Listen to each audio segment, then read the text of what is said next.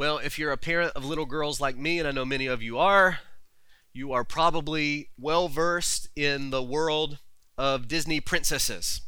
In fact, Ashlyn and Harper both enjoy not only to watch the princess movies, but they love to actually dress up and pretend to be those princesses, really almost on a daily basis, right, girls? In fact, you wouldn't believe it.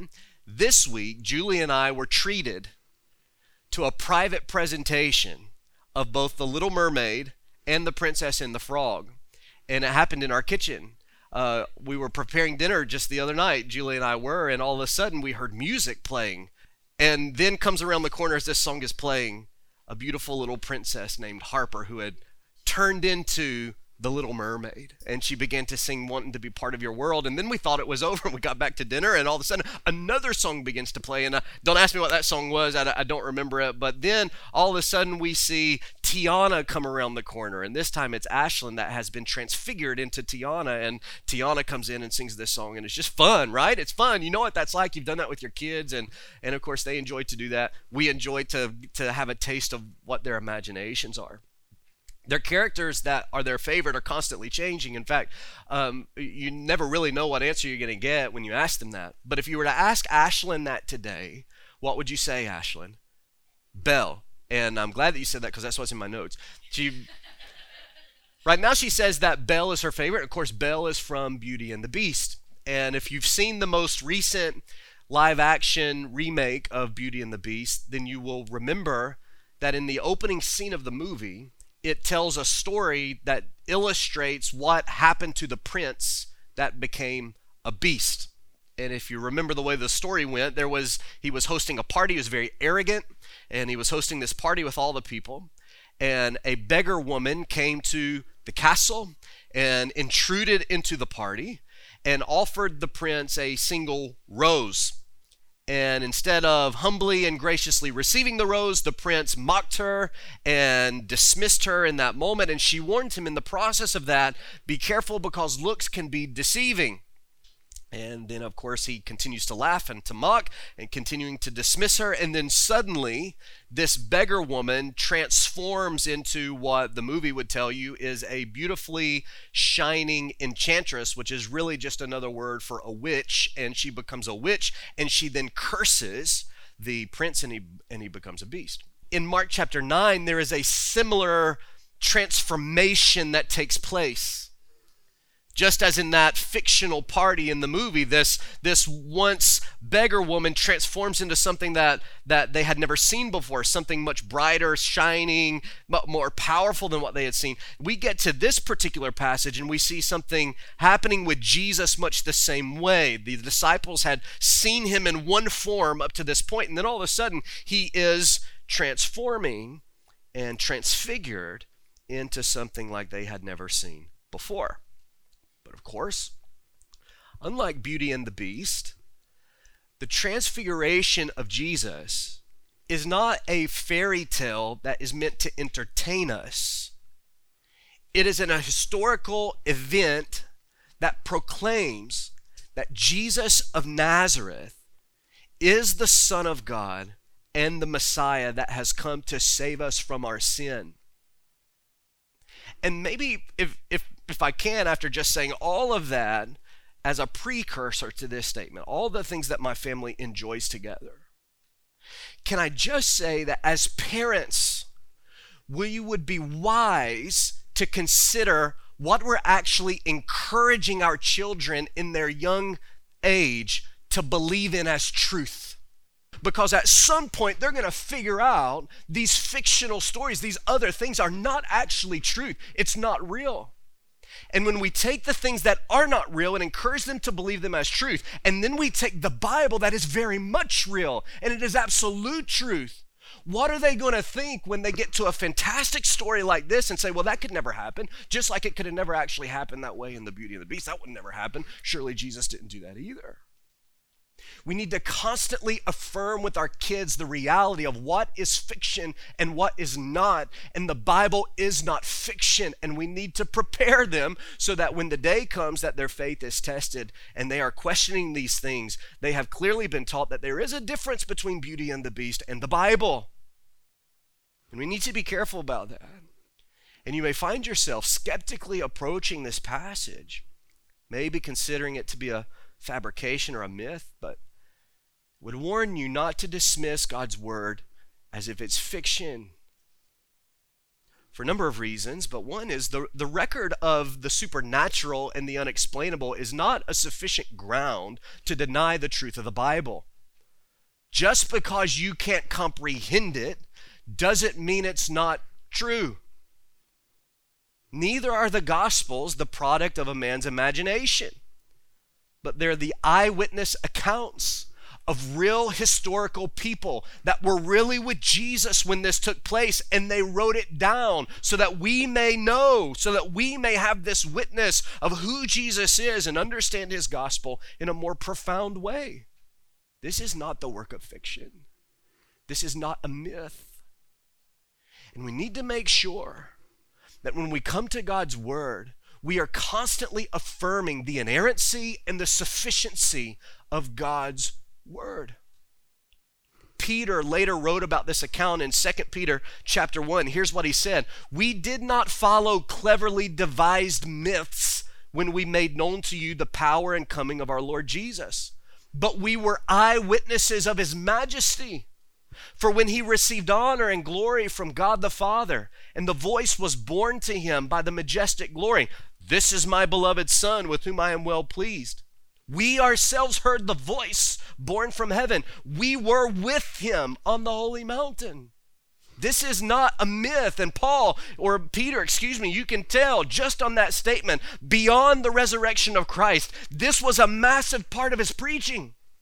As he went through preaching that Jesus is the Savior, that he is the Messiah, and he's the Son of God, this had to have been a part of it, because later on he's addressing here in this passage the skeptics that maybe denied what he was saying. He said, "Look, I wasn't telling you stories. I was there. I heard the voice. I saw the glory. We were with him on the mountain. This really happened, and it's proof of who he is." We say, well, how can we know that Peter's not lying? Well, we have to trust the word of God, because the grass withers and the flower fades, but the word of our God will endure forever. This is the word of God. It's not a collection of fairy tales. It's the word of God that testifies even of itself, that it is inerrant and that it is infallible and that it is our sufficient guide for all things in faith and practice in our life. That's what the scripture is. It is the two-edged sword that pierces to the dividing asunder of soul and spirit, and it discerns the thoughts and intents of our hearts. That's what this book is. It testifies of who God is. It tells us the story of redemption as he has sent his only Son to bear our sins on the cross in order that we may be given life. It is the perfect word of God, and we need to come to every passage, despite the fact that we may not always be able to comprehend exactly what's happening, and trust that it is God's truth. The transfiguration of Jesus is a significant moment that's contextually linked to the events of chapter 8 that we've just finished studying. And it's meant to be understood in light of what Jesus had just revealed to his disciples in chapter 8 about his identity as the Messiah, his messianic mission of suffering, execution, and resurrection, and then also their call to follow him as faithful disciples.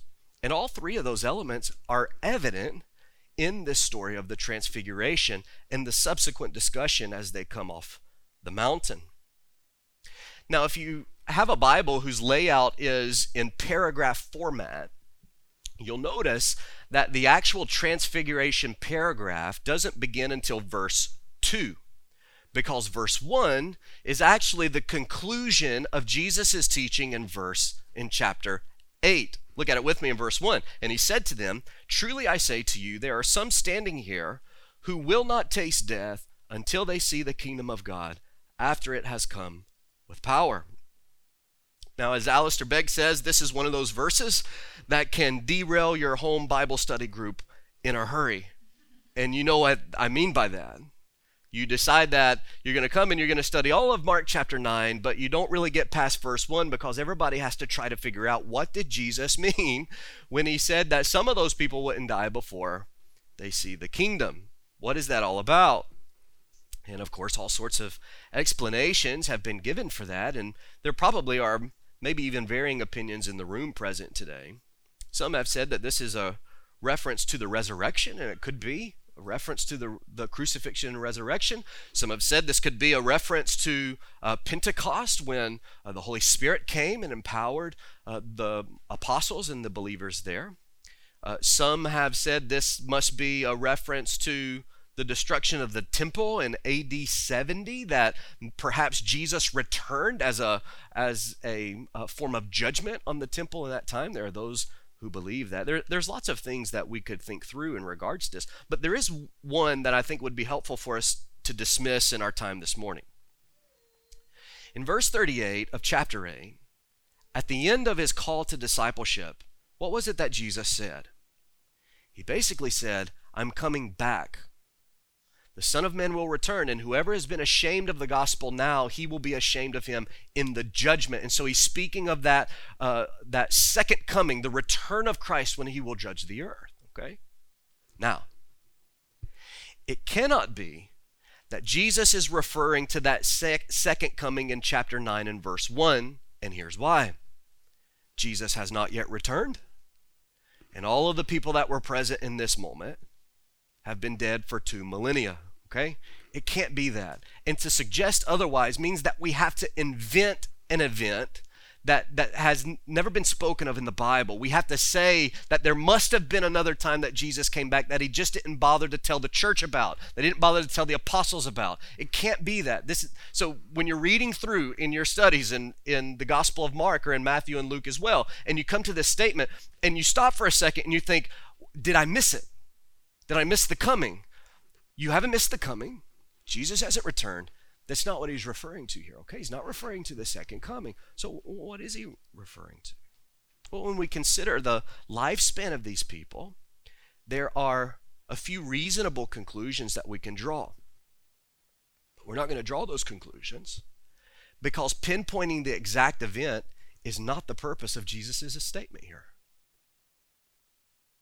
His point in making this statement in verse number 1 was not so that we would have these discussions to try to pinpoint an exact event of when this was happening. And if we get so distracted by trying to figure all of that out, we're going to miss the point of why he made the statement to begin with. He's saying this in order that we might know that there is a future event that some of those people will experience that will prove his messiahship and the fact that he is the Son of God. That's the point. Something is coming. It doesn't matter what it is, but it's coming, and it's going to be a proof to some of the people that are standing here so that they may take my gospel and proclaim it to the rest of the world so that you might believe in who I am. That's the point. That's the point. He is the Son of Man from Daniel 7. He will return to judge the earth. And so he makes this statement as a way of presenting urgency to the call of the crowd, that they would take serious his call to follow him, because he is indeed coming back. Well, Matthew 17 and Luke 9 also record this story of the transfiguration. All three insert this statement in the same sequence. It follows the same discussion, the same call to discipleship. There's always a note of timing, and it always goes right into the mountain of the transfiguration. And the Gospels don't always follow a chronological order, but this is a case where all of them do. In this particular instance, every recording of it includes this sequence. So it seems clear to me that the Gospel authors considered Jesus to be referring to the transfiguration itself. So Jesus intended then that this event be a witness of who he is and what he came to do in making an atonement for our sins. And so in this one event, we see a summary of Mark's purpose. And what is Mark's purpose? To proclaim that Jesus of Nazareth is the Messiah and the Son of God, and therefore persuade us to believe in him and follow him as faithful disciples. We're going to divide it into three portions: what they saw, what they heard, and then what they asked. We're only going to get through what they saw this morning, okay? We'll cover the other two next Sunday, Lord willing, okay? Would you look with me at verse 2? After 6 days, Jesus took with him Peter and James and John and led them up a high mountain by themselves. Now, Mark otherwise is never really concerned with notes of timing in regards to the various events of Jesus' life. When we get to the timing of the resurrection, of course, all of the Gospels are clear about that. But Mark's Gospel is written in such a way that there's constant movement. He's constantly pushing the story forward. So it's very unusual for him to actually notate a specific time frame as he does here. So I think it should give us pause to at least consider why. And perhaps it's just a literary dynamic here of connecting the two stories. I think that's probably what it is. He doesn't want the reader to consider this moment of transfiguration apart from what Jesus has just previously written. And so he writes in this time frame here that connects the previous story to this story, as all of the Gospels do. Now that Jesus had taught them about his identity and purpose, he was taking a few of the disciples on a bit of a field trip to demonstrate what it was that he was then teaching them. Jesus didn't take all the disciples. Instead, we're told that he took Peter and James and John. They were the only ones who would accompany him on this trip up the mountain. And that's not exactly unusual. There's several instances in the scriptures where Jesus took these three men apart from the other disciples to places and through experiences that the others did not experience along with them. Many of people have referred to them as Jesus' inner circle. I don't know if that's the best language for us to use when describing their relationship, but it's clear that they had a leadership role amongst the 12. These were probably the men that the others relied on, that they followed, that they listened to. Maybe that was age, maybe it was just a matter of how the relationships were built, but they clearly had a role to play in leading the other disciples. It was going to be their responsibility after coming down from the mountain, after the resurrection, to communicate to the other disciples what they were about to witness. The setting of what's happening here is most likely Mount Hermon or Hermon, however it is right to say it, I'm not sure. So I'm just going to say it different ways. This mountain is located in the district of Caesarea Philippi. That's where Jesus has just had this previous interaction and lesson. And it's the highest mountain peak in Palestine. Some 9,000 feet above sea level is where they would have climbed, or at least potentially climbed, in order to go to this moment of prayer. The hike would have taken most of the day, which explains why Luke also says that the three disciples were heavy with sleep as Jesus continued in his prayer. And what they woke up to was something that they would not soon forget. So look with me again at verse 2. As they were sleeping, they were woke up to this, and he was transfigured before them. His clothes became radiant, intensely white, as no one on earth could bleach them. It seems to me that Mark's way of conveying this story seems understated, right? In fact, it would be so easy to read through this passage and really miss the phenomenal experience that the disciples were going through. Because all he says is, and he was transfigured before them, and he talks about his clothes. That's all he really says. It seems understated, doesn't it? But think for just a moment. What is happening here? He's transforming. His clothes, Mark says, this is the only way he knew to describe it. His clothes became radiant. They were shining. They were exceedingly white and bright, so much that no launderer in all of the earth could ever bleach a garment to be as white and as shining and as bright as Jesus' clothing was in this moment. And then Matthew and Luke add in a note that it wasn't just Jesus' clothing that was transformed, it was his face even. It says his face was changed. And in the process of his face being changed, it was like the sun. It was beaming. It was radiant. They were witnessing something unlike anything they had ever dreamed before. They didn't quite understand it. The three disciples were witnessing Jesus in the glorified state in which he had existed before his incarnation. That's what's happening here. They're seeing Jesus as he has always been, not just in the way that they had seen him for the last 3 years or 2.5 years. Let me explain. Do you remember studying metamorphosis in elementary school? Some of you kids have maybe learned that. You're learning it right now. Maybe you or your teacher had a container of caterpillars in your classroom, and you, over the course of the school year, were able to witness the process of metamorphosis take place, where a caterpillar creates a cocoon and crawls into the cocoon, and after a matter of time, the cocoon opens up, and what emerges from the cocoon? A beautiful butterfly, right? Maybe a moth, but maybe a beautiful butterfly, right? And so you know what this is. Metamorphosis, the word we get metamorphosis from, is the same word that Mark is using here when he says transfigured. It means transformed. It means to actually change shape, just like a caterpillar becomes a butterfly. And it's only used a couple of other times in the Bible outside of the Gospels accounts of the Transfiguration. Paul used it in Romans 12 and verse 2. You remember that passage? Be not conformed to the world, but be transformed by the renewal of your mind. And then he uses it again in 1 Corinthians 3:18. And in both of these cases, Paul is describing the transformation of a person's life after they come to faith in Christ. That salvation produces in us a transformation. So that when individuals come to faith in Jesus Christ, he does not make them better, he makes them new. In fact, the Bible uses that language, that in Christ we are a new creation.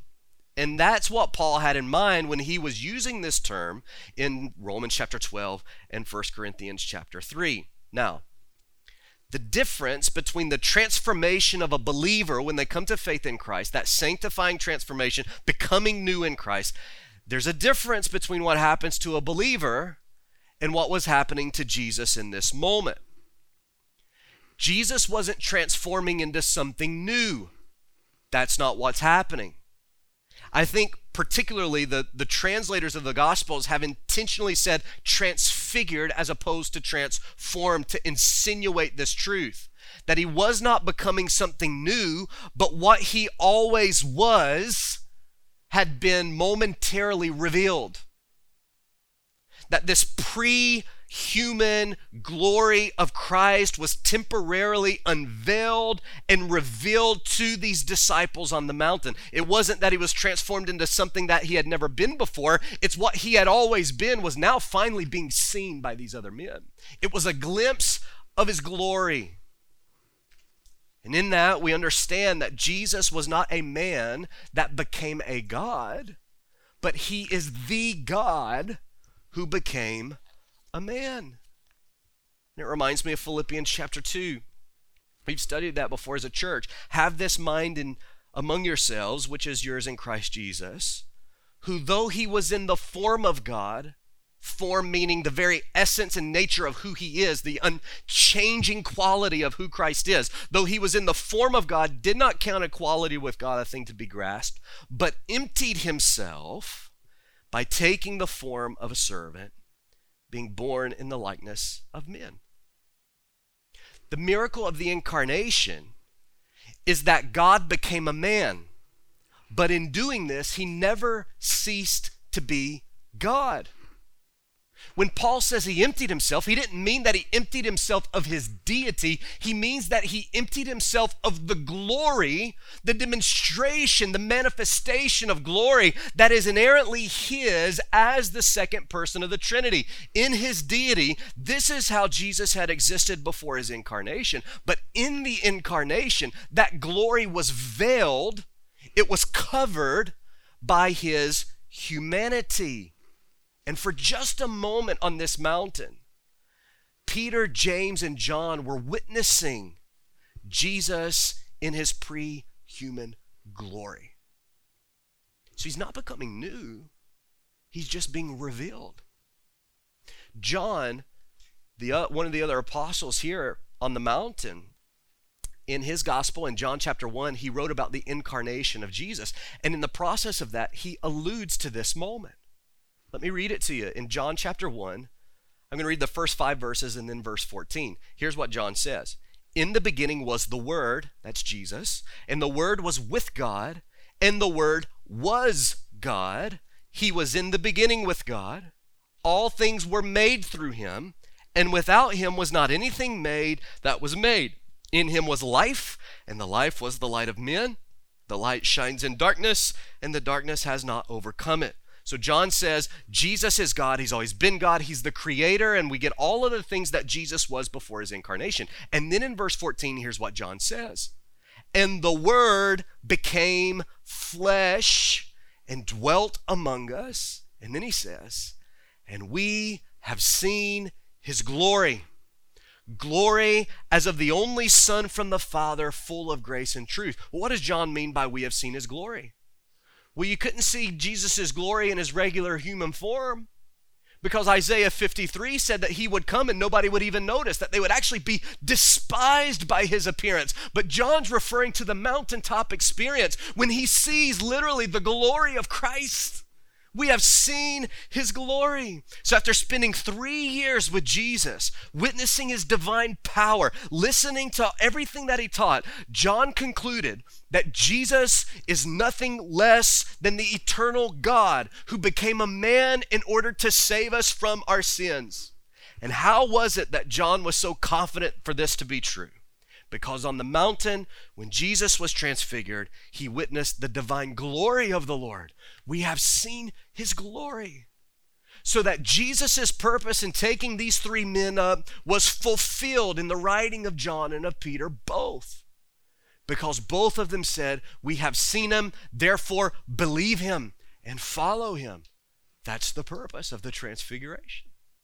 Alistair Begg said, Christ became what he was not, namely man, without ever ceasing to be what he was, namely God.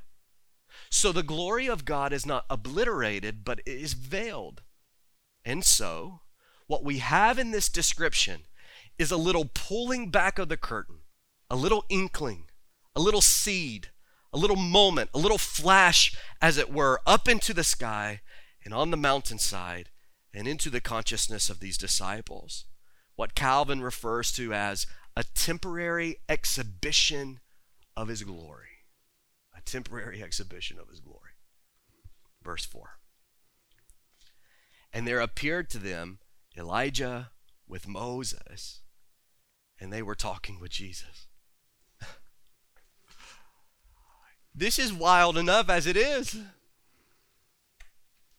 They've just woken up after a hike up the mountain. They're probably cold. And Jesus has been transfigured. And then all of a sudden, as they're gazing on Jesus, trying to figure out exactly what is happening, is this a dream?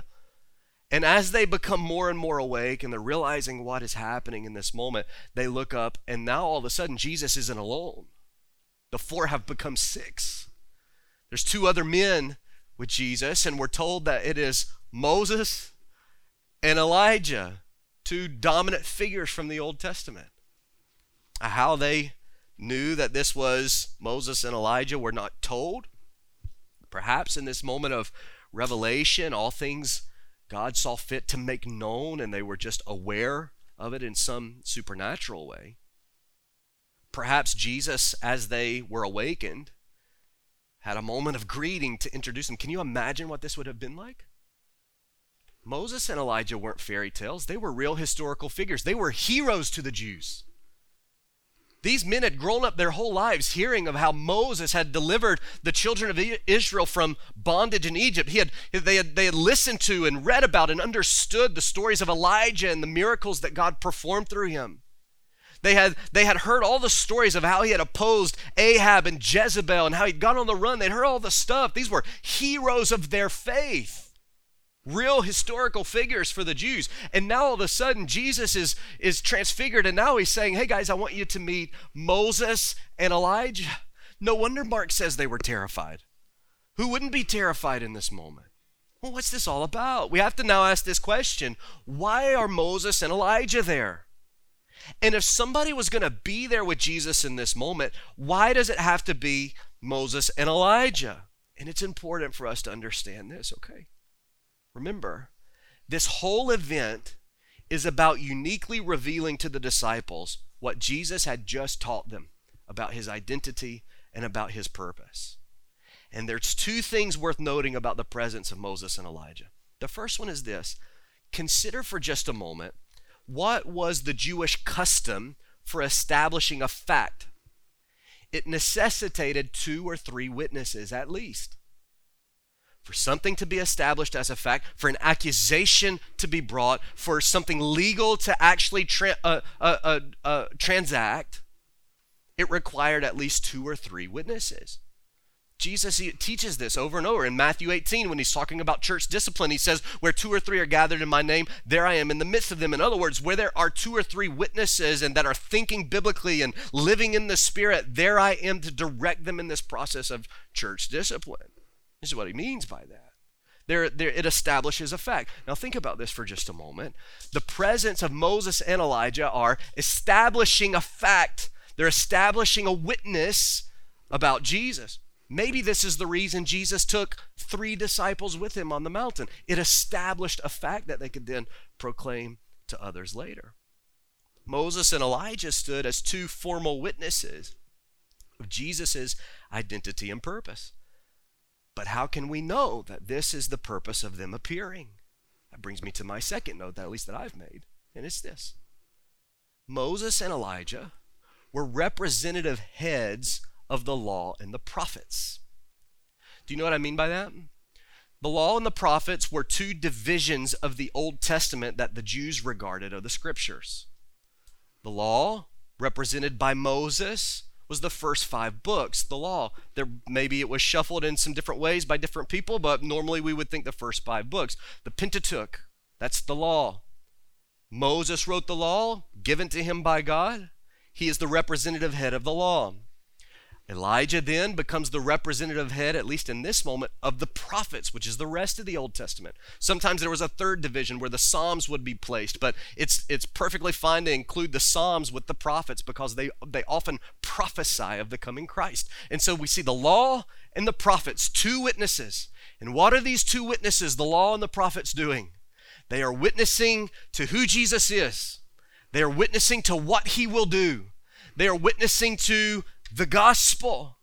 And though this appearance was literally taking place, the presence of Moses and Elijah was symbolic of the fact that all of the Old Testament witnessed that Jesus is the Son of God and the Messiah.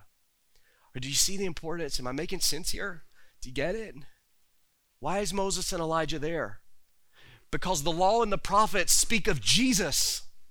They speak of Jesus. And here in a visible form, these 3 disciples are seeing, after everything they've heard, remember, they didn't want to buy what Jesus was saying about his purpose. They didn't want to accept that. And now they're seeing in a visible way 2 witnesses to the things that Jesus has been telling us. All of the scripture testify to him. They testify to his suffering. They testify to his death. They testify to his resurrection. All of the scriptures speak of him. That's why Moses and Elijah are there. Jesus himself says this in Luke 24 after his resurrection. You remember Jesus appears to the 2 disciples on the Emmaus Road. Do you remember that? And they're discouraged. They're leaving Jerusalem and they're headed home to Emmaus, and someone comes alongside and begins to talk. They don't realize it's Jesus. He is veiled in some way in that moment where they couldn't understand that it was him. And he says, "What's wrong with you?" And they said, "Are you a stranger to Jerusalem? Do you not know what has taken place in the last couple of days, and now his body's gone? We have no idea. Somebody stole him." And Jesus says, Luke 24, "Oh, foolish ones, and slow of heart to believe all that the prophets have spoken. Was it not necessary that the Christ should suffer these things and enter into his glory?" And here's what Jesus did. "And beginning with Moses and all the prophets, he interpreted to them in all the scriptures the things concerning himself. Jesus, what would it have been like to have been on that road, to be in that conversation, to have Jesus himself take his Old Testament Bible and say, "Let me show you all the places that testify of Christ. Let me show you all of it." And then he does it again. Just after that, in Luke 24, he appears to the apostles in the room as they're sulking after the loss of Jesus, and they've lost his body and they don't know what to do, and some people are saying he's risen, but they don't know if they should believe them. Jesus appears, and he said to them, "These are my words that I spoke to you while I was still with you. Everything written about me in the law of Moses and the prophets and the Psalms must be fulfilled." And he opened their minds to understand the scriptures. And he said to them, "Thus it is written, that the Christ should suffer and on the third day rise from the dead, that repentance and forgiveness of sin should be proclaimed in his name to all nations, beginning from Jerusalem. You are witnesses of these things." What's the purpose of the transfiguration? That's the purpose of the transfiguration. He's showing to these disciples in this moment that God's word is the source of truth. That these weren't things that Jesus was just making up off the cuff. What he was teaching, what he was doing, was prophesied by the law and the prophets that would be done. This is who he is. Even though the disciples were in the midst of this extraordinary experience, it was the scriptures that Jesus intended for them to see as the primary witness of his identity and purpose. So then why do we so often dismiss it? Why do we so often lean into the processes of our own logic and reasoning ability, or search for some other type of experience in order to believe what Jesus himself has pointed out to these disciples? The source for this truth is the Word. Go to the Word. You may be here today and you're trying to figure out whether or not you're truly going to believe and follow Christ. Listen, you need not search for some type of existential experience, some supernatural sign in the sky. You need only to open your Bible, because it is the Word of God that the Spirit of God uses to draw us to faith and make us children of God. It is the Word. I quoted that passage in 2 Peter chapter 1. Maybe you'd want to study it later. Peter refers to this moment, and he's talking about seeing. It wasn't cleverly devised. I was there. I heard the voice. And then he says immediately after that, this is an amazing experience. He says, "But you have a more sure word of prophecy." And he begins to talk about the scriptures. And he says, "Greater than this experience that I had on the mountain is the proof of the scriptures." All of it's there. Read your Bible. You'll see that Christ is the one. He is the one. Read your Bible. Proclaim the Bible. Teach the Bible. And let everything else be a servant to the scriptures, even your own experience. In light of our communion service, I want to conclude this way by just looking very quickly at what Jesus and Moses and Elijah were discussing. Mark just says they were talking. Matthew just says they were talking. Luke tells us what they were talking about. You can find it in Luke chapter 9 and verses 30 and 31. Let me read it to you. "Behold, two men were talking with him, Moses and Elijah, who appeared in glory and spoke of his departure, which he was about to accomplish at Jerusalem." So what was it they were talking about? It was about something that Jesus would soon accomplish at Jerusalem, and it was described as a departure. Let me read it again. They appeared in glory and spoke of his departure, which he was about to accomplish at Jerusalem. Now, this word departure is the word exodus. You know that word because of your familiarity with the Old Testament. The book of Exodus telling the exodus of God's people coming out of Egypt. This conversation was not about Jesus' departure from earth to heaven. That's not what it's about. It was about a new exodus that Jesus would accomplish at Jerusalem. Now hang with me, we're almost there, okay? What was the exodus about, the first one? The exodus was when God delivered his chosen people from bondage in Egypt. What is Jesus going to accomplish in Jerusalem just a few months after this moment? He will accomplish the deliverance of God's chosen people from the bondage of sin and death. And how would he do it? can only happen through his crucifixion and his resurrection. And it wasn't that Moses and Elijah had to inform him of that. He already knew it. This wasn't for Jesus. This was for those three men who are gazing on and hearing what Jesus has said. This suffering, this death. Moses and Elijah are saying it too. And why are they saying it to Jesus on the mountain? Because they had already said it in the books that God had inspired them to write. It was all about Christ. It was all about his suffering. It was all about his death. It was all about his resurrection. Matt Boswell, Matt Papa wrote a song last year called Christ the True and Better. In the song, each verse traces a different type of Christ in the Old Testament. That Christ is the true and better Adam. He's the true and better Isaac. And they, so on and so forth. They do a few of them. And they have a verse about Moses. Here's what it says. Christ the true and better Moses, called to lead a people home, standing boldly to earthly powers, God's great glory to be known. With his arms stretched wide to heaven, see the waters part in two. See, the veil is torn forever. Cleansed with blood, we pass now through. Do you see the symbolism in Moses? Do you see it? What was Jesus going to accomplish? Your salvation. That's what they were talking about. That's what the transfiguration was about. The path of his messianic purpose led directly to the cross of Calvary, where he would provide deliverance for sin for all who will believe and follow him. And through his subsequent resurrection, he offers life, eternal life, as a trade for death. And is this not precisely why we gather the first Sunday of every month in order to observe this meal?